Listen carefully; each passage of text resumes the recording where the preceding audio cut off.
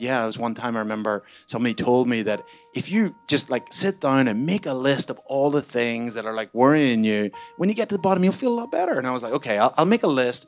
These are the things that could kill us in the next like 2 months. And I was like, okay, well, I guess the New York AG could go criminal. The FBI could, announce their investigation. We could run out of money. The payment processors could switch it up. We could get kicked off Apple. Like, it was like 10, right? And these are things that weren't just like kind of bad stuff. They were all stuff like were terminal things. I got about at the end of the list, and I'm like, this exercise totally sucks. It's like I feel way worse. I'm not going to do that again. This is the Digital Irish Podcast, a show about Irish innovation with entrepreneurs, corporate innovators, and global leaders. This show is brought to you by the Digital Irish Network, a not-for-profit organisation with the mission to promote both Irish innovation and Irish innovators globally. I'm Patrick McAndrew, and on today's show we have an interview from a live event back in January where Rachel Quigley of Digital Irish interviewed Nigel Eccles, who is currently the founder of FlickChat and previously the founder and CEO of the extremely popular daily fantasy sports company FanDuel. And in the second part of the podcast, I chat with Blaine Doyle, who founded GlowDX to make women's health and sexual health tests more accessible in Latin America. For those of you who are living in the US, you may not have heard of FanDuel, and if you are living in the US, you've probably seen their ads at some point, because they're everywhere. And what FanDuel did, and how they became so popular, is they capitalized on the fantasy sports market when they turned fantasy sports into daily competitions rather than a season-long event.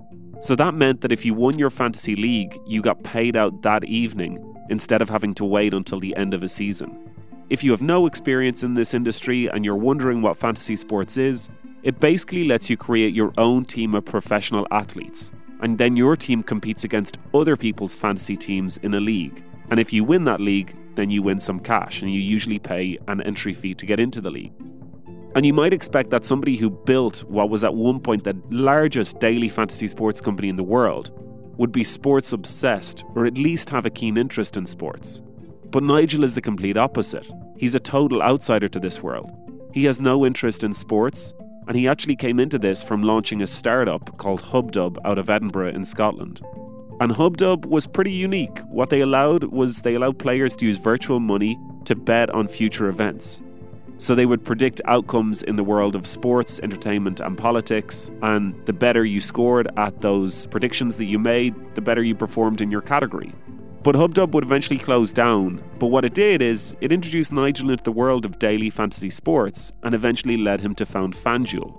Now, I can honestly say that this is one of the greatest stories that I've ever heard of a company that fought battles on so many fronts to stay alive, and I'm really delighted that we get to share it with you at this point.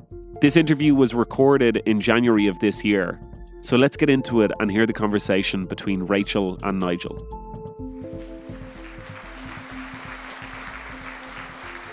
Welcome, everyone. Thank you so much for coming out tonight for our first Digital Irish event of 2020. Our very special guest, of course, is Nigel Eccles, who is formerly CEO and co-founder of FanDuel. He is currently co-founder and CEO of Flick, which is a chat community. Yeah, so hello, everyone. Thanks for inviting me. FlickChat is a group chat platform for sports fans. When we were building FanDuel, one of the things we wanted to do was build a community of fantasy sports players. And so we had to build all these things like forums and chat, wait for people to connect and talk to other users. And when I left FanDuel, I was like, then that was a real challenge because it didn't really drive any money. Basically, we had the financial part, which was people entering lineups, playing for real money, and at scale we were doing 1.5 billion in entry fees per annum. But the chat part of it, which was actually really core to build a community, was kind of a pain in the ass, and because it wasn't really core, and we didn't, in the later years, we didn't really focus on it enough.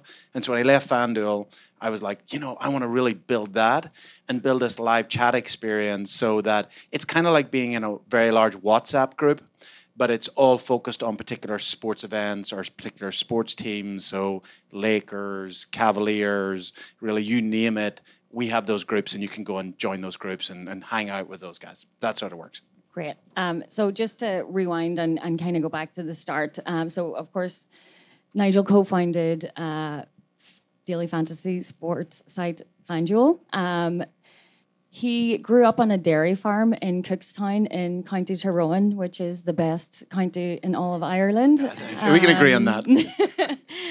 And went to university in Edinburgh where he met his wife Leslie, and along with her and 3 other co-founders, they eventually started FanDuel, which started out as something else. And despite all that, growing up on a dairy farm in Tyrone, he had no interest in sports. So I would like to know, explain yourself how you managed to co-found a company that basically has made fantasy sports into what it is today when you have no interest in sports. Yeah. So it is quite remarkable when you look back. So, and building a sports company in the US actually is, a consumer sports company is incredibly hard. When we became a $1 billion company, I think it was in 2015, we were the first consumer sports business to become a $1 billion company since ESPN. So something like, 40 years difference. And so it was a very hard thing to do. And if you were to pick the team that were to do it, and you had like a list of all these people, we would be at the very bottom of the list. So let me just explain how bad we were. So we were, there was 5 co-founders. We were all British or Irish. So my wife's Scottish, I'm Irish. Two of my co-founders are Welsh, and we had 1 Sounds like a joke, right? So we all went into a bar. I literally met my co-founder in a bar. I literally met a co-founder in the bars, and we all said, "Hey, why don't we start a company?" And the first company we tried to start was called HubDub. It was a prediction market. And it was a really cool idea, and it was really fun. You could trade predictions with people online, and everything was really cool. Apart from it didn't have a business model, which we suddenly realized was a bad problem. And so we then said, hey, why don't we do what we were doing, this idea of predictions, but why don't we do it one with a business model? And that was FanDuel. The way we kind of figured out FanDuel was we launched HubDub in America from the start. Even though we were in Scotland, we were like, hey, let's launch in America. It's a bigger market. And we got a lot of users over here, and they were all trading it. And I was kind of much more interested in the politics vertical. We had all these different verticals. And I remember looking at it when we had HubDub, and we noticed, and I was like, hey, politics is awesome. That's where I'm focused. And even though none of us looked at sports, that was 70% of the traffic. So we were like, oh, wait a second, everybody's doing that, and we're all working on this. And so we said, why don't we focus on sports, even though none of us know anything about sports? Literally, I think out of the 5 of us, if you'd asked us what does NFL stand for, we might have got 1, maybe 2. It was we were literally, how many full games have you ever watched of NFL? And it was maybe 1, maybe, so it was really bad. So, but we did have one of the guys in our team. We hired a guy as a customer service team, and he played fantasy sports. And I remember sitting with him and saying, so what is fantasy sports? The first question, then he okay, why do you play it? And it just kind of came from there. But the one thing that we did have, and we kind of turned it ourselves, is we clearly know nothing. We really don't understand this market.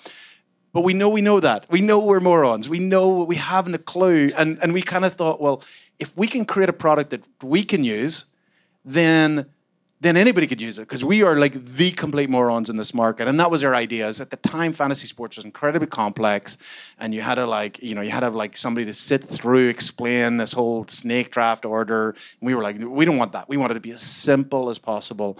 And that was our kind of saving grace, in that anyone who came to our site after us were oh yeah, I get it. It's totally easy. Just do this, this, and this. And we were okay. So that was kind of how we got there.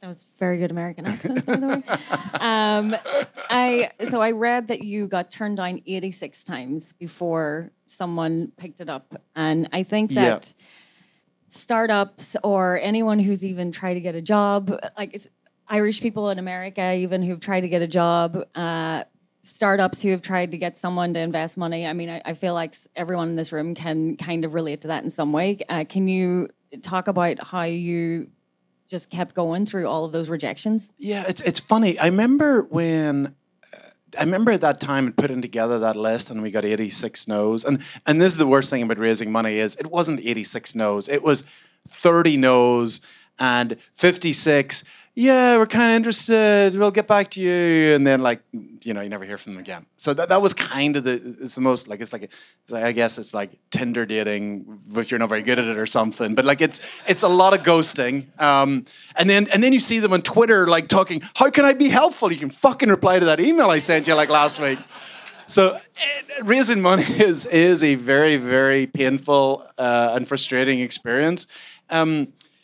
So I raise money for Flick, and I'm raising money for another startup. I'm helping get off the ground, and it never really changes. Like it's always like I hate to say it, but it's a bit of a numbers game. And so the biggest mistake I find that founders make is they kind of pre-qualify. They're like, okay, well, I want Andreessen Horowitz, Koya, Greylock, and they kind of like, because I've read their blogs and they're going to love this, and they have a list of like 5, and I'm like, okay, get ready for 5 no's, and then you're going to panic.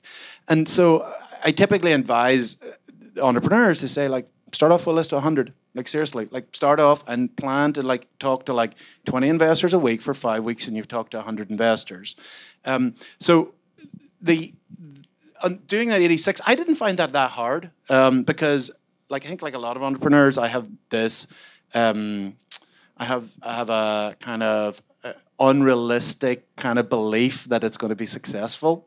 It's not like wasn't grounded in anything. It was just like because if you looked at it objectively, like this guy knows nothing about American sports, he knows nothing about fantasy sports. There's 5 guys in Scotland trying to transform an industry that is categorically a shitty industry. So like you shouldn't invest in it, and they certainly shouldn't have a belief in themselves. But at the time, I enjoyed that part because I was like, I just know that I just need to get to a yes and I just need to knock at another door. And I found that a lot of entrepreneurs, like it's kind of. They kind of like they're so convinced by themselves, and you talk to them and you go, this is a terrible idea. But the ones that are successful, they just keep going, and then the really good ones, they start off with that terrible idea and they turn it into something that becomes a good idea. Right. And off the back of that, now, this is something that I read, maybe true or not, don't believe everything you read on the internet, that you had to, at the start, to tone up your pitches. Oh, yes. And that is something, and again, no offense to any Americans in the room, but for Irish people and something that I've personally experienced, like, again, for job interviews or anything, like, we're a very self-deprecating bunch. And when we go into a room, they're like, oh, well, you won that Nobel Prize. And we're like, not really. So I read that you had to tone up your pitches. Can you explain that process? In fact, we used to have 2 pitch decks. We had like a pitch deck for Britain and a pitch deck for America. Because you would go in, and if you got them mixed up, you were totally fucked. Because you would go in, if you go into the British one to like America, they'd be like, because what Americans would do is they'd go, oh, this guy's ambitious. Like, of course we don't believe those numbers. So like, we're going to, cut it by like half or like 60%. And even then, it's a pretty good business. Whereas in Britain, if you're anything like looks ambitious, they're like, oh, you're not going to do that. Like, it's just not going to happen. And so you're like instantly lose credibility. And so we had to sort of find what's the sweet spot for what they want. Like, looks ambitious, but it's achievable. So yeah, we had 2 pitch decks. And yeah, I never like, and overall we kind of toned up the trajectory. The funny thing is, we, as a company, so this is a company that became a $1 billion company from 2008 to 2015. So it's 7 years, right? So that's pretty good. But we missed our projections, or early projections, by 2 years at the start. Like, it's kind of like, imagine you go on, you pitch investors and say, hey, we're going to hit these revenues. It took us 2 years longer to get to there than we did. But when we did, we started to then really grow. So, yeah, we had to ramp it up, but like we didn't hit them. Like that was kind of, I mean, I think 7 years is still a pretty good timeline to hit a billion, have a $1 billion company. So 2 parts. When did you realize like we really hit the jackpot here? Like this is actually this is an amazing startup we have here, or was it a company by then? And also, how did you feel when it did hit 1 billion, when you became a unicorn? Yeah, this is going to be a bit of a spoiler. Like, we never really did. Like, throughout the history of the company, it was always a very competitive market. Even when we raised $1 billion, like when you see a company's raised that $1 billion, by the time the news is hit that they've raised it, like just to give you an example, the year before we raised 250 million that year. We raised 70 million the year before. By the time we announced it, we'd spent most of it, right? And we were freaking out because like CPA or cost per acquisition of each customer wasn't quite where we thought it was going to be, and LTV and the competition was catching up. So there was moments where you kind of realized it was like, oh, this kind of got big, but there wasn't really kind of extended periods of like, oh wow, we made it. It was always a pretty bare knuckle ride all the way through it. And actually, it's probably only after we left the company then you kind of look back and said, actually, we built something really big. But through that entire time, it was, apart from a few moments, it was all like, oh my God, every day was just dealing with like chaos. So there wasn't like a kind of like a, yeah, we've made it point. Right. Before we get into it kind of sucks, right? Like you kind of think, oh, like when I get there, it's going to be amazing. When I announce on TechCrunch that I'm a $1 billion company, it's going to be like 3 weeks holiday and stuff. Yeah, it's not like that. Yeah, I wish it was. So, how much money did you raise altogether for FanDuel? About 450 million. Right. And at one stage, again, read this on the internet, FanDuel was spending $500 million in 1 year in marketing. No, we spent 300 million in 2015. Oh, well, yeah, what's 200 million? A couple of hundred million, give or take, yeah. I'm not in the advertising marketing business, but that just seems crazy it's to a lot me. Of money. In saying that, I have no interest in sports or fantasy sports, but I do remember seeing all of the FanDuel ads on TV and all the DraftKings ads on TV. Yeah. Can you talk, to any marketing people in the audience, like how does a company even get to spending that much on? Yeah, so it's a fairly simple process of sort of compounding. So our first ever ad budget, which was in the spring of 2010, or no, 2011 was when we started to spend. That was $30,000.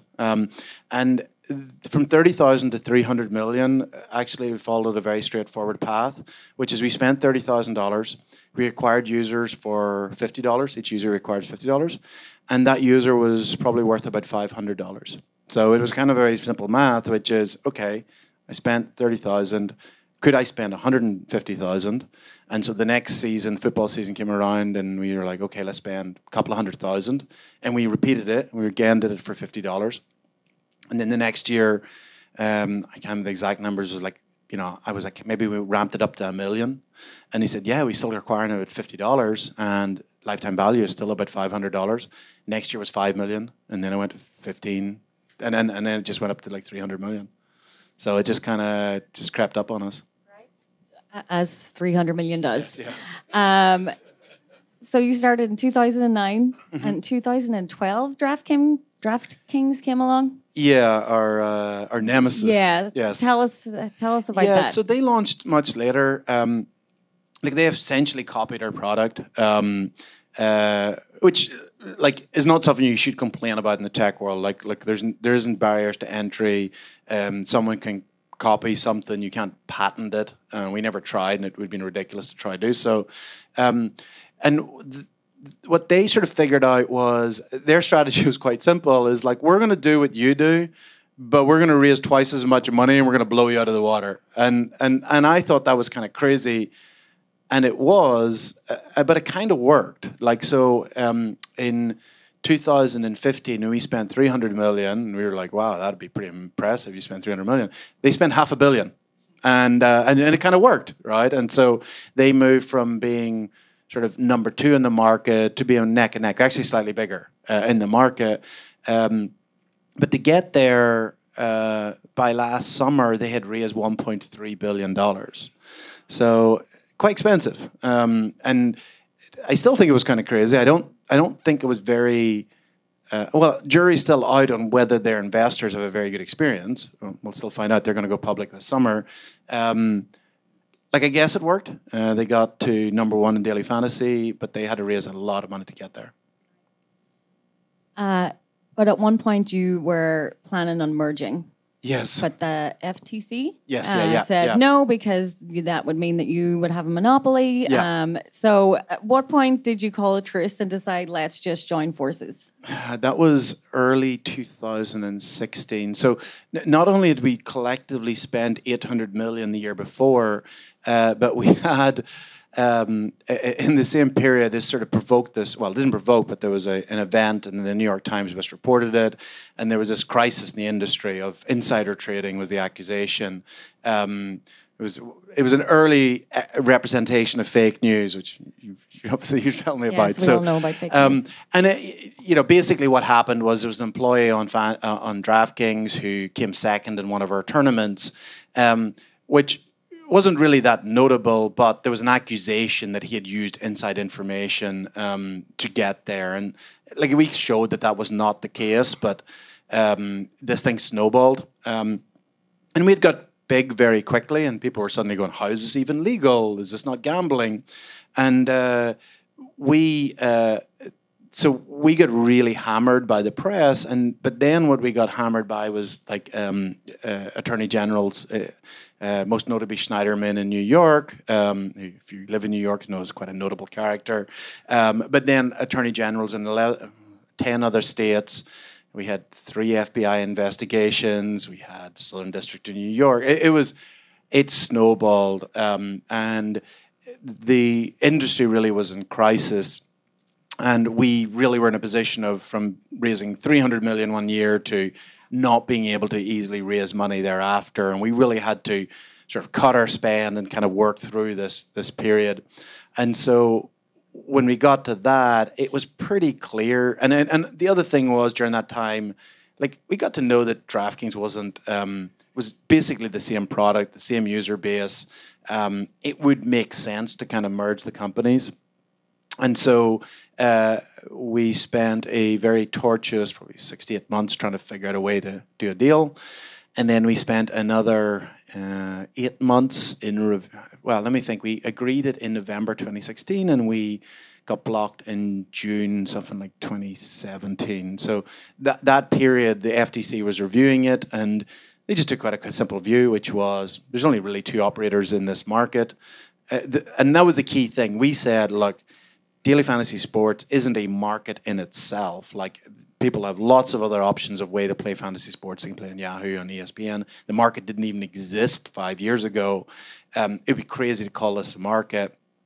And so as compared to ESPN and Yahoo, we're only small players, and they looked at it and said, yeah, we don't care about that. Or we think this is a market, and they blocked us. So it was, a year and a half of my life that I'll never get back. Right. Brings me on to my next question. When I was reading about FanDuel and you, there was so much legal stuff, and that some of my best friends are lawyers now. It's kind of I couldn't even get my head around it, and I can't even imagine how exactly did you and the co-founders and the whole company cope trying to get through all of the legal issues that seems like they were just being thrown at you every single day. There was something new that came up. How did you get through that? Yeah, it's a good question. I think it's funny. I remember about the time we were in the middle of one of the crises. Remember the Martian with Matt Damon? You remember he was he's stuck there on Mars, and he's totally fucked, right? Everyone's you're totally fucked. There's nobody's coming back to save you, and he was he managed to just, okay, all I'm going to do is get through the day. I'm going to figure out how to eat. I'm going to figure out how to do this next thing.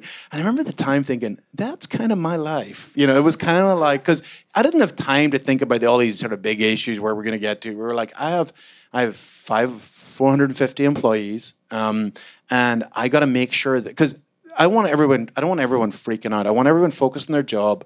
We have 1 million users that love this product. We have all this stuff going around. I don't want people freaking out about that. I want them focusing on their job. And I don't really have time to kind of worry about what might happen, because a lot of stuff might happen. I got to just have okay, the legal team are going to focus on that. The communications team are going to focus on that.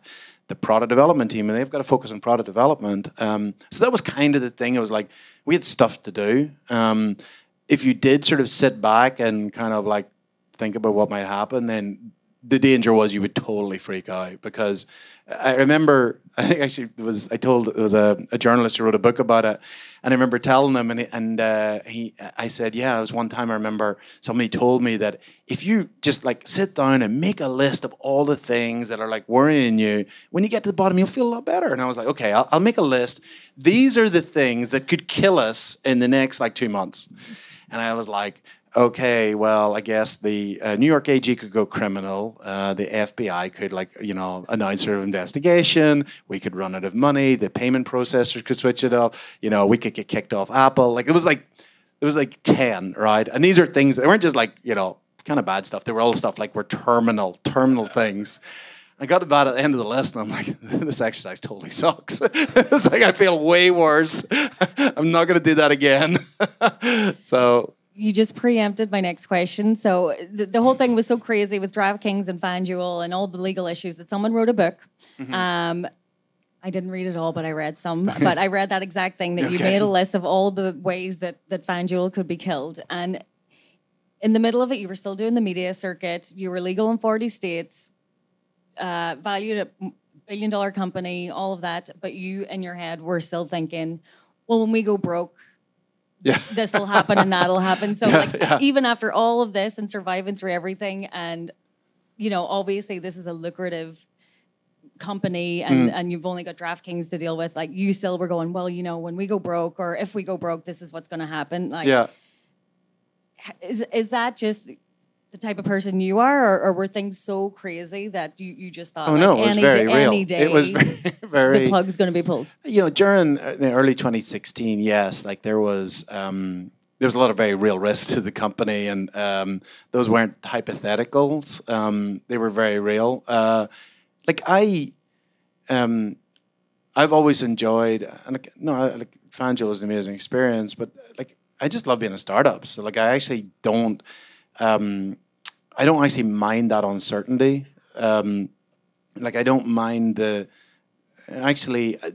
worst thing that I can ever have is to be bored. If I'm bored, I'm a real pain in the ass. I'm a real nightmare to live with. And I find that startups give me this kind of this unpredictability and the ability to kind of just go and do stuff and actually have real impact. When I've been in larger companies, I've just found it quite frustrating that it might take me 3 to 4 months to do something that might have an impact or might not, and I might never find out whether it does. And that to me, and if I get bored and I become the worst employee in the world, I'll just check out. And I find startups is the one place where I can be, where it has just all this unpredictability that just kind of keeps me motivated and stops me from getting bored. So I like that. Great. So, which brings us into after FanDuel, then you decided to jump back into startups, and you co-founded Flick. Yes. So, bunch of questions. Why? Why did you decide to jump back into? It's really funny. You kind of just answered that. It's quite funny. So when I left FanDuel, and I knew that I wanted to do it with one of my co-founders from FanDuel, this guy called Rob Jones. He's Welsh. He lives in Edinburgh. He's amazing, probably one of the best product designers in the world. And if he's listening, he's the best product designer in the world.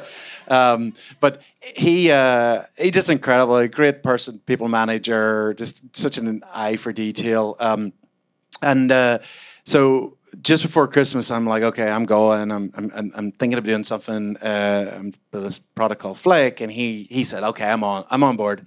But just let me chill it over Christmas, and because we'd both been in a 10-year run, and he just wanted to chill out a bit. I remember by New Year's Eve, I'm like, what the fuck? Why hasn't he emailed me? I'm like, don't you want to get on this? I was sending my wife, I'm like, why doesn't he, I just want to talk to him, get ready and going on this. And she's like, would you ever give him a break? He's had 1 week in 10 years not listening to you. This is he's trying to chill out. I was I remember Jan 1st, I'm like, okay, new year, new startup. So yeah. And Flick started, please correct me if I'm wrong, but there was something to do with podcasts and its initial. Oh, we moved all around. Right, there was a lot of pivoting. A lot of pivoting. Yeah, this is It's actually funny. We've changed a lot of stuff, but we actually the core thing that we believed, it remains true. So here's the thing we believed. we believe there's an opportunity for people to connect with other people on their phone around topics live. You know, you kind of like, I want to talk to people live about Arsenal game or the Lakers or the Cavaliers or any other topic on the world. And, you know, interestingly, 20 years ago, we had web forums, and they weren't quite live, but like people did like build like live communities, and that hasn't really translated to mobile. Like I can go to Facebook, but that's more like sort of family, and I know they are pushing groups, but it's not really a live experience. And so we had a thesis that there was this live opportunity where people can connect and chat to other people who are interested in that topic. And so we started off in sports. For a bunch of reasons, we said, let's not do it in sports, let's do it in esports and gaming. We tried that. We found out that was a really bad idea. And then we went to podcasting, which we did earlier last year. And we had some success there. And we grew in podcasting. And then we discovered that the podcasts that were doing the best were sports. And so we came back to sports again. And it's just kind of like, here I am, a self-confessed non-sports fan, condemned to start sports companies, which I think was part of the reason I got out of it in the first place. Like I turned to my co-founder and I was like, you know, I thought we were getting into podcasting. I could meet girls and, you know, hang out with like cool intellectuals. And here I am sitting with a bunch of sweaty guys like you guys, and we're back in sports. So I do sports. I think a big thing that a lot of people feel is, of course, imposter syndrome. And I feel like launching a fantasy sports site and totally. not knowing anything about sports, you actually wear an imposter totally, rather than have an imposter syndrome. syndrome. I was one time at a conference here. I think the conference is on this week, actually. It's called the Fantasy Sports Trade Association. And I was at it like one of the first years, and I was standing beside somebody, and they were like, and they talked about the guy behind me, and I said, "Oh, who is that?" And they're like, "You got a fantasy sports company, you don't know Matt Berry?" And like Matt Berry is like like if there's a fantasy sports star at all, it's Matt Berry. Like he's on ESPN, he's huge. And I was like, "Oh fuck!" I'm like, "Oh, he looks so different in real life." Like, think I got away with it. So if Tom Brady was here, would you know? Yeah, maybe. I don't know. Like I'd be like, "Oh, he looks different with his helmet off." And that's the only football player I know, which is why I said that. Okay, so just to kind of wrap it up before we go to questions, what would you say, or do you even have a biggest regret from your years in I don't know. Regrets are kind of tough ones. That they're kind of no. Like we definitely made mistakes. Like any startup that says it doesn't, like it was like they're lying. I know. I think we built I think we built a really good culture. I think I'd say no, let's not describe it as a regret, but I think it's one of the things going into my new startup is we kind of trust ourselves a lot more actually. Like we spent a lot of time thinking that the answer was out there and the person who would fix our problems was out there and they would know things we didn't, and sometimes they did, but. And I don't know if we relied on I don't know if we kind of trusted our own instincts as well as we should have done. And in retrospect, and that's the thing that I'm fixing in a new startup. It's not like we're hiring people from outside all the time and trusting them, but in some of the kind of the bigger issues, particularly cultural issues, we were like, actually, you know, if I think something's wrong, then it's wrong, right? We just don't do that. So that's probably the biggest one that I've changed into our new startup. And what advice would you give to people just starting out, like who have just started a startup and are looking for investment? And then also, besides that, once a startup is up and going, like how do you lead that? How do you take and after the roller coaster that you went through, like how do you lead your employees through that and tell them like everything's going to be okay, even if you don't really believe it yourself? There's lots of good startup advice out there, like without a doubt, and then much more than there was 10 years ago. Some of the most fundamental ones, like, and again, there's a fundamental one for life, which is choose the people that you work with really well. And Paul Graham talked about founders, and he said who you choose as a founder is like location for property. It is the most important thing, and you can't change it. And that, as I've gone through my career, I've started to realize that the thing that I should focus most on and want to keep trying to be better at is like just finding really good people, and working with them. And I think if you do that well, then I think other things start to like go well because you're working with really good people. And so that's the one thing that I try and sort of focus on now is like, look, I find really good people to work with, and work with them, and then you'll have at a minimum you'll have fun, but much more likely as you'll have a very positive experience. And how did you lead them through the craziness? How do we lead them through the craziness? I think, again, read somewhere that you were very transparent. Yeah, absolutely. Yeah, we were. I remember, and that was a cultural thing from very early on. It's interesting with the company, when the company went into crisis in 2015, 2016, the people in the company who handled it the best were the early employees. And I think the reason they were handled the best was they'd already seen crises. Early on, 2011, we nearly ran out of money. I remember 2011? I remember we took them out to the Christmas market in Edinburgh and we had beers and he said, "Why are we going out for beers?" And he said, "Oh yeah, we nearly ran out of money, but we got money, so we're having beers." And he was like, "Great!" and he phoned his wife and he said, "Why are you out?" And he said, "Oh yeah, we nearly ran out of money, but we got money." And she was like, "You nearly ran out of money." So yeah, we were always really transparent about it, and I think that did definitely help. That people were like, "Okay, we're not hiding anything from you. Like if things are bad, we'll tell you." And I don't know. I think we just always try to focus people and say, look, there's a ton of shit out there. There's nothing you can do about it. And at the end of the day, if they go criminal, if things go really bad, then we just have to shut it down, and then we go and do something else. It's not going to be the end of the world. And I think a lot of people are like, yeah, actually, yeah, maybe you're right, and so I think that was one of the things we were just quite candid to say, look, this is the situation. These are the things we control. And these are the things you personally can control. You can control whether you do good code, you build a good product over the next 6 months. You can't control what the FBI is going to do, what the New York AG is going to do. So don't worry about it. I want you to focus on the things you need to focus on. So that was my strategy. Nigel, that was amazing. Thank you so much for coming here.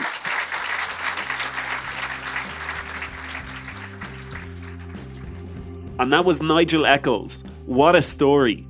And if you want to know more about FanDuel and their battle with DraftKings, you can actually read about it. There was a book written called $1 Billion Fantasy, the high-stakes game between FanDuel and DraftKings that upended American sports.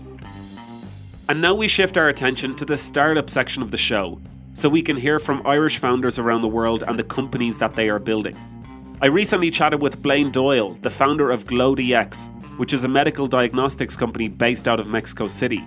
Blaine met his co-founder Yancy, who was from Honduras, while he was doing a master's in molecular cell biology at UCC. We began talking about kind of Irish or European healthcare versus Honduras and Latin American healthcare, and kind of found that these two things were just complete opposites or on two different sides of the same coin, basically, in terms of where they were at and where they needed to be and kind of what she experienced. At the time, Blaine was working in a community biolab in Cork and got introduced to some people at SOS Ventures, the very active VC firm that's founded by Sean O'Sullivan. Bill, one of the partners within SOS Ventures, was on the board of that community biolab. We kind of started talking to him and he was like, well, I'm starting this accelerator, IndieBio EU, which they had one already in San Francisco. Why don't you guys apply and see what happens, So within kind of a month of that happening, we were kind of, I suppose, got an offer from SOS Ventures, but kind of the main thing about taking the offer was you got to drop out of your master's. Don't regret it. Have since gone back and finished it, but still was a big deal back then because I had promised myself it. Yancy at this time had one condition for Blaine if they were to move forward with this business together. He had to go to Honduras and experience the culture and health system for himself. Got on a plane, went to Honduras. It was my first time out of Europe. I traveled a good bit of Europe, but I'd never been outside of Europe until then. So that was a culture shock and a half. And about 3 days into the trip, I got dengue fever. I got to go through the public healthcare system. I really saw what it was all about. And I think, there was different aspects of that trip, but that was definitely one of the main ones where this became, went from a problem that definitely should be solved to a problem where, now I'm actually completely, I suppose personally and emotionally bought into this problem, and we really need to solve this. And when GlowDX launched, their main focus was on dengue fever and mosquito-borne infections, but now they are making medical products for women's health and sexual health more accessible in Mexico, where it's still a very taboo market with extremely high prices for the consumer to get these tests. It brings and democratizes access to diagnostics for women's health and sexual health by basically going direct to consumer. So we cut all of the kind of middleman nonsense out of private healthcare and referrals from clinicians and laboratories and all of that. And we let women buy a test online. It goes direct to their house. They take it in the comfort of their own home, their office, or wherever they may be. And we turn around that sample in less than 48 hours, and they basically get the results back. We're the only ones direct to consumer. So with a lot of these kind of tests, I mean, unfortunately in kind of Latin America, if you're getting a chlamydia, gonorrhea, HPV test, whatever it may be, you might be perceived as promiscuous based on that test. And I mean, the ways of getting this test are through public health, but really you're kind of targeting kind of the lowest kind of 60% or 40 to 50% of the market through that. You can then go to basically refer to a private laboratory. So there's a bunch of queues and everyone's going all over the place. And I mean, if you're, male or female and getting to the top of that queue and you're kind of going, well, what do you want? You're like, well, I want a gonorrhea test. It's not, the thing that you want to say, especially in kind of a Catholic influenced society, a little bit more closed than we would be here in Ireland. So it's that's kind of, we're providing that confidentiality and taking that kind of taboo out of getting tested. And that's kind of the main reason why people come to us is kind of, get the privacy and the kind of confidentiality from us. And then kind of the last thing with the market is if you want to get tested for a whole, maybe 13 different STDs, which is one of our full panels, you're talking about a significant price tag on that because it's not something that is typically ordered from these laboratories. So as a result of us basically only doing one thing, only marketing one thing and focusing on this niche of the market and then talking specifically to millennials and kind of Generation Z, which is, a lot more liberal within Mexico, we're able to build up the volume and basically offer these tests at a price that makes sense. As this is the first startup in Latin America that we've featured on the show, I was curious to know if Blaine saw opportunities in that market for other Irish companies. Huge. And I think, even though the cultures are very different, I think out of Europe, we're the best nationality to go in there if we could all just learn Spanish. Because, again, we're not similar, but we are a little bit. There is similarities I think that we can eventually warm to and work with. So it's a matter of understanding that part. But definitely, I mean, in agriculture, in fintech, in healthcare, I think there's huge opportunities. It's just a matter of networking hard, understanding the dynamics of the market and how things work over there. And as always, if you can support Blaine and GlowDX in any way. My ask for your listeners is basically, I mean, if you're in Latin America right now, I would love to kind of hear from you if you can help us basically to expand what we're doing right now from Mexico into your country of operations. So whether that's Colombia, Chile, Brazil, or wherever else. So I'm interested in kind of hearing from people who can help us to get incorporated or get things moving on the ground with distributors, especially with pharmacies. That's particularly interesting to me. And equally from kind of the global network, basically, if you've kind of got connections within the kind of, I suppose, the private equity / venture capital space with an interest in either impact investing or investing in Latin American companies, I would be extremely interested to talk and kind of get a take on their view of Latin America right now and where things are going. Because I think it's an amazing space to kind of get involved in right now, just as things are beginning to take off. If you want to get in touch with Blaine or learn more about the company, so you can contact me on blaine@glowdx.com. So that's BLAINE @glowdx.com. Or you can just go to our website, and on the top right, there's a investor.relations. Basically, if you click the button, it's going to send an email to me. You just put your email address in there, and basically we'll get talking that way. And also then at the very bottom, there's a contact me page where you can contact us as well if it's not about investment or not about kind of connecting us to people from investor side of things. You can equally do that too. And I'm happy to kind of connect over LinkedIn as well. I want to say a huge thank you to Blaine for joining me and sharing the story about GlowDX. And thank you as well to Rachel and Nigel for such a great conversation. And thank you for listening to today's show. These are slightly unusual times that we're living in, so I hope everybody that's listening is safe and healthy at this time of the coronavirus. And if you want to reach out to us or have any suggestions, please get in touch at hello@digitalirish.com. And if you want to learn more about Digital Irish, you can visit our website, which is digitalirish.com, or you can message us on social media with the hashtag DigitalIrish. Also, if you were listening to this on Apple Podcasts, please subscribe and review the show. It helps us so much in getting more exposure to a greater audience. And you can also find out more about the show by listening to us on Spotify, Google Podcasts, and all other major podcasting platforms. I would like to thank Kieran Kay and Matt Stewart from the Full English Post for producing this episode. I'm Patrick McAndrew, and you've been listening to the Digital Irish Podcast.